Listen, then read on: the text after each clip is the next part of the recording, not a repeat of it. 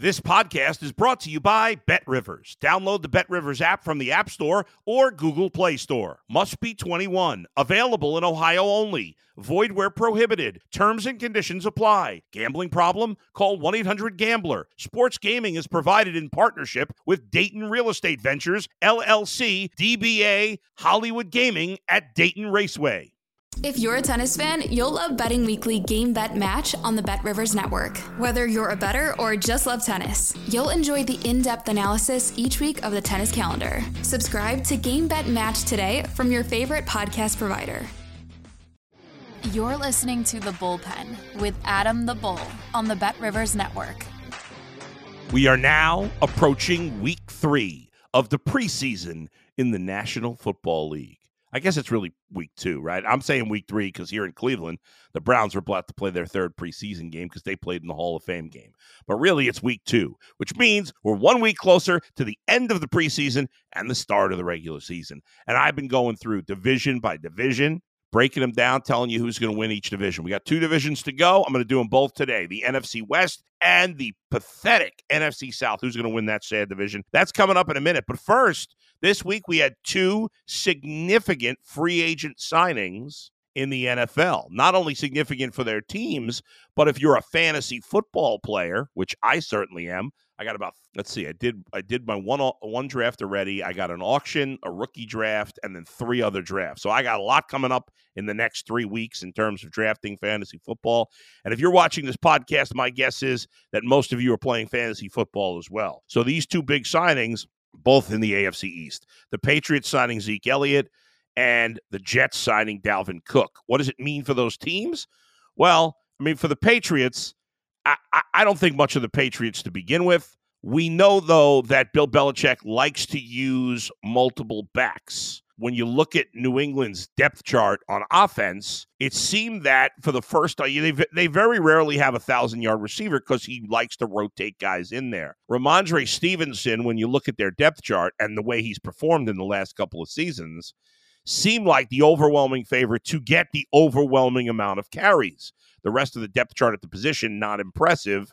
And it was thought that maybe Stevenson would now have a much higher share, target share, carry share than we've seen from a typical Patriot back. Well, now that's probably changed. Obviously, at this point in their careers, Ramondre Stevenson is better than Ezekiel Elliott and will still be the lead back in New England without a doubt and get the majority of the carries. However, Ezekiel Elliott is definitely better than any other back they had on their roster.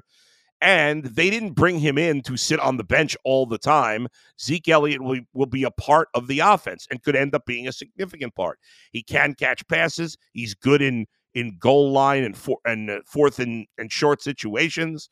So he could definitely, at the very least, steal some touchdowns in terms of a fantasy perspective for the New England Patriots. From a NFL perspective, he makes them a little better. I still think they're the 4th place team in the AFC East. A veteran running back is not going to change that. The only thing that would change that is if they got better at quarterback. That's not going to happen. Mac Jones, to me, one of the worst starting quarterbacks in the league, and thus the Patriots, even though they have a talented team in that division that's very, very good, I still think they finished last. Nothing changes for me. As for the Jets, love the addition of Dalvin Cook. Dalvin Cook was the best free agent left still on the market. He was the best running back out there. Obviously, if he's the best free agent at this point, he's shown no decline in his game. I wonder if the Vikings will end up regretting cutting Dalvin Cook. I know he was making a lot of money. I know we don't want to pay running backs a lot of money in this NFL, but you look at the Jets, who already had a young, promising star in Breece Hall. But Breece Hall is coming off a serious injury, and a lot of times that injury takes 2 years to recover from. When you have a quarterback like Aaron Rodgers, who is 40, about to turn 40 years old, you want to be able to run the ball effectively, and you want to have an outlet.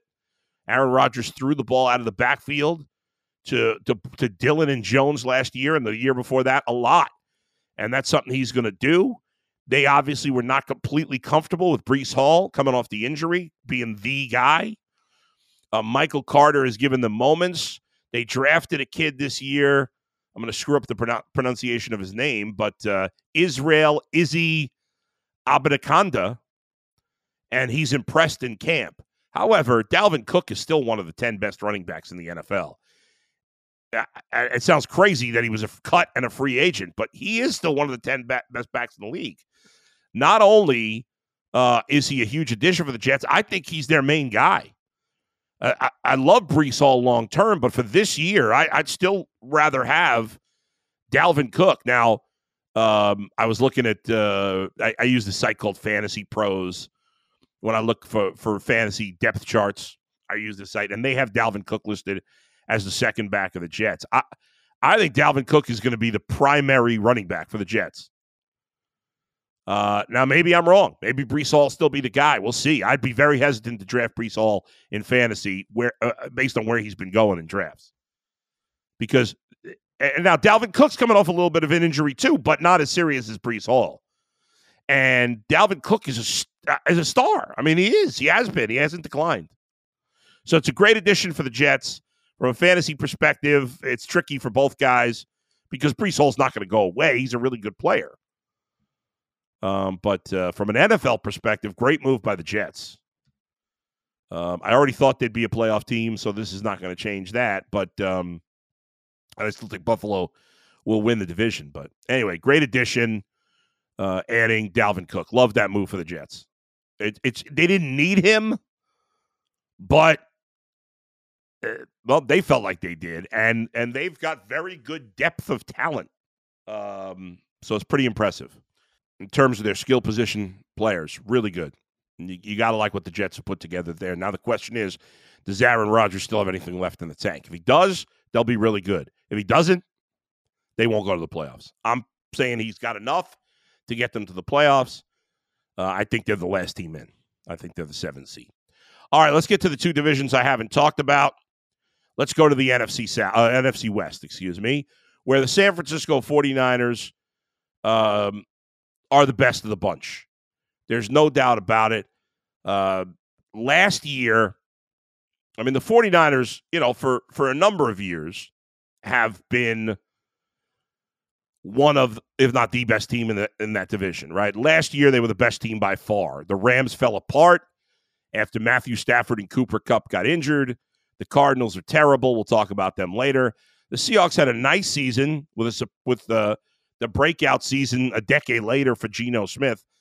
But the 49ers are the best team in that division and right there, in my opinion, with Philadelphia for the best team in the NFC.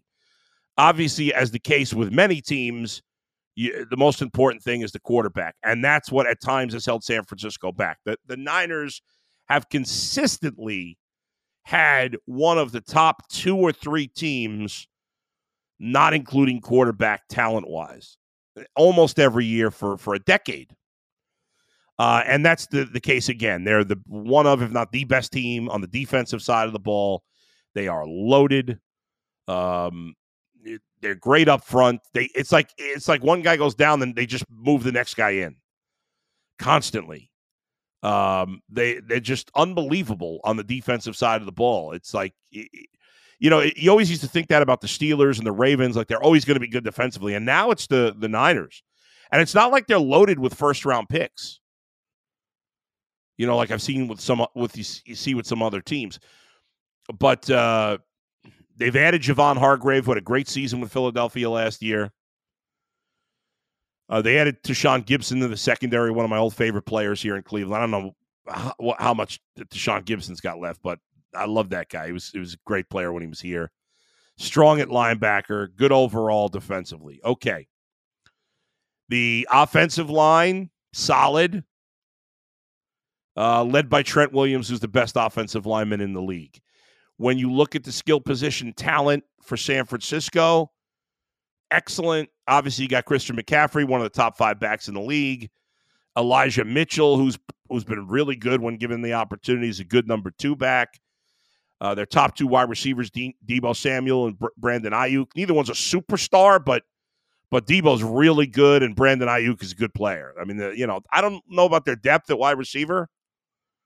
Obviously, you got George Kittle. With the question with him is always, will he stay healthy? Now, Brock Purdy, speaking of healthy, seems to be healthy right now. He played great last year down the stretch for San Francisco. He is the starter. There's no competition. Trey Lance is out. He's battling for the backup spot with Sam Darnold. They gave up all those. The Niners don't make a lot of mistakes. Right now, it looks like a mistake, the Trey Lance deal. However, they've stepped in crap and got lucky with Brock Purdy, potentially. But is Brock Purdy the real deal? We don't know yet. He played 9 games, completed 67% of his passes. Great. 13 touchdowns, 4 picks. Great. Good quarterback rating. He doesn't have a huge arm, but he looked fantastic for San Francisco last year and had some really big games if you look at it. And I say he played 9 games, but that's not even fair because he really played 6 games. He started 6 games. And he had some big ones there. He threw 2 touchdowns in every game he played, except for the NFC Championship against Dallas. And then, obviously, against Philly, he got hurt right in the beginning. But every other game he played last year had at least 2 touchdowns. And never had more than 1 pick in a game. Can he follow that up? Is he the real deal or a flash in the pan?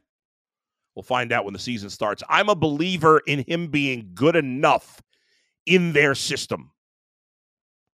The Niners are like the only team that you feel like can possibly win a Super Bowl without an elite quarterback. And if Brock Purdy can be good, they can win a Super Bowl. There's no doubt. They're going to win the division. As for the rest of the division, I like the Rams to finish second. I know I am not a believer. A lot of people have completely written off Matthew Stafford because of the injuries he's had. Whenever I see Matthew Stafford on the field, he's been great. So until I see him not be great on the field, I'm going to believe in him. I don't believe in Geno Smith. I think it was a fluke. Their defense is not particularly great. I love their skill position talent in Seattle is fantastic. They got great depth at running back. They've got really good wide receivers. They added Jackson Smith and Jigba as their third guy. I just don't think Geno Smith is going to have another good year. I don't see it. I think the Rams bounce back and finish in second in this division. But I don't love any other team in this division. The NFC East is good. I think it's probably the third worst division in football. The NFC South, which we'll get to, is the worst. The AFC South is really bad, and I would say the NFC West is next. I think the Rams will be like the Seahawks. They'll finish 9-8, be in the mix for a last playoff spot. I think the Seahawks will be right there. I think the Rams go 9-8, Seahawks go 8-9, something like that. Maybe 7-10. Arizona stinks. They're as bad as any team in football. They're not worth talking about.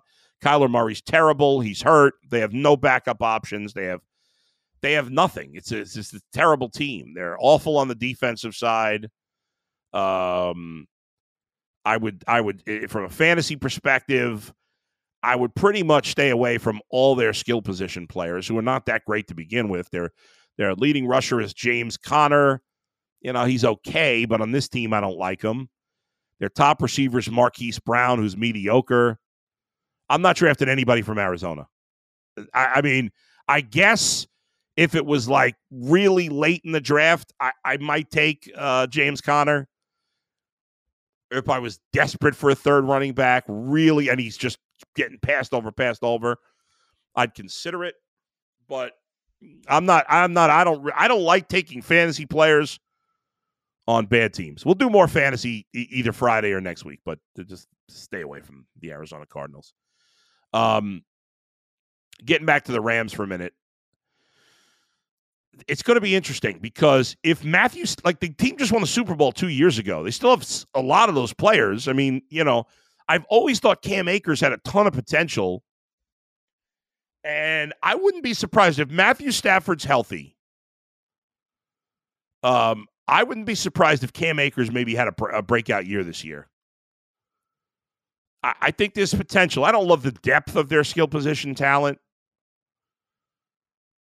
I'm not overly impressed with any of the other receivers. But if Cooper Kupp and Matthew Stafford are healthy, they'll be competitive. Those guys are great players. And especially with Cam Akers, who I think finally puts it all together this year and has a big year. So I'm going San Francisco first, Rams second, Seattle third, and the Cardinals fourth, and only San Francisco making the playoffs. I think the 3 wild cards will come out of between the East and the North. Will be the 3 wild cards in the NFC. And I think it could surprise people with 2 teams from the North. All right. Let's go to the NFC West. The NFC West is horrendous. Last year, the Buccaneers finished 8-9, and then the Panthers, Saints, and Falcons finished 7-10. And the only reason those records aren't worse is because they got to play each other and they all stink. Okay, so got some wins there. You'll only have a division winner come out of this division. In terms of who's going to win this division, it's a tough call, right? I don't like any of these teams. Tampa Bay goes from Tom Brady to probably Baker Mayfield. Anybody that's heard me cover the Browns for the last 12 years knows what I think of Baker Mayfield and that he's not a starting quarterback in the NFL. The Buccaneers still have 2 great receivers. Unfortunately, like I was saying with Arizona, I want nothing to do with them in fantasy unless they go well later than I expect them to go. But wide receivers in particular on a bad team with a bad quarterback, no thanks. And if you look at Tampa, they've just got nothing outside of Godwin and Evans. They've got nothing. Defense is okay, but they've got no quarterback, a shaky offensive line, no running game. They were the worst running team in the league last year. They don't have anything at tight end.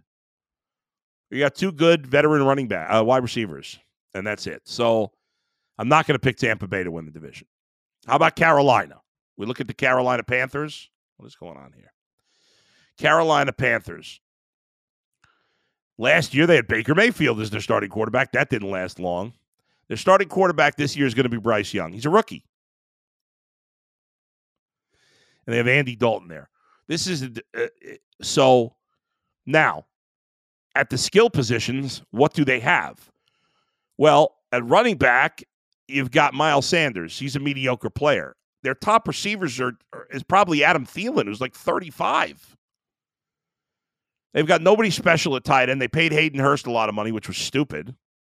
Nice player, but he got a nice year because he was playing with Joe Burrow last year. Nice playing with a rookie. They have as bad a skill position talent as almost any team in the league. They have a rookie quarterback. No. I'm out on Carolina. Okay.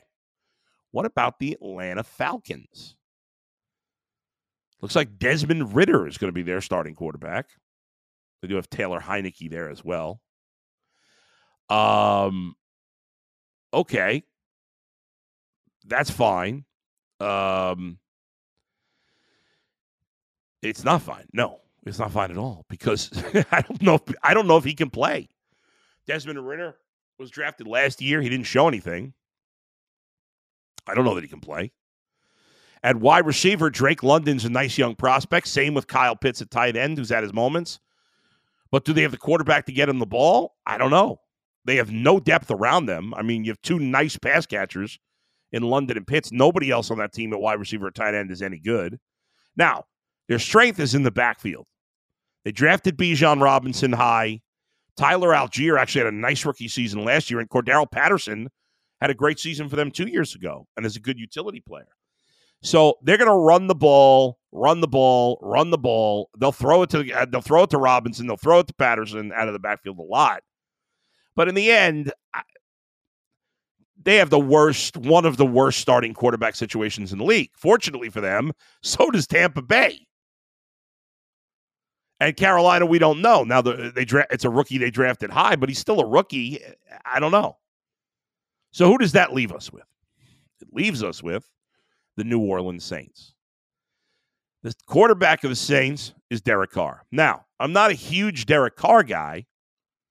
However, he's certainly a lot more reliable than any of the quarterbacks in the division. Now, Bryce Young might end up being way better than Derek Carr. They drafted him high enough where he better be better than Derek Carr. But for now, Derek Carr is the most sure thing in this division. He's at least a solid NFL quarterback. They brought in Jamal Williams, who's a good, solid back behind Kamara, who's going to miss the first few weeks. So the backfield, especially when Kamara comes back, is good. They drafted a kid named Keandre Miller, who's in the mix. At wide receiver, they drafted Chris Olave last year out of Ohio State. He's an up-and-coming star. Now, I don't like the rest of their wide receiver room, only because I don't trust Michael Thomas. He hasn't been healthy in years. They still have Taysom Hill for the gadget plays. Overall, their skill position talent is okay. It's okay. I don't love it. I don't hate it. And then on the defensive side of the ball for New Orleans, they're pretty stout in the front seven. And just overall, they got a lot of players. They've got a lot of high-end players. You got Cam Jordan up front. You got DeMario Davis at linebacker. You got Tyrann Mathieu, who they brought in. Marshawn Lattimore still there. Bradley Roby they brought in. It's a pretty good defense. And they spent first and second round picks up front on the defensive line in Brian Brees and Isaiah Foskey, or however the hell you say his name. If these guys can contribute to what's already a pretty good defense, then the Saints might not be that bad. I think the Saints will ultimately win this division. I think they'll be over 500, unlike the winner of the division last year. I see them at 9-8.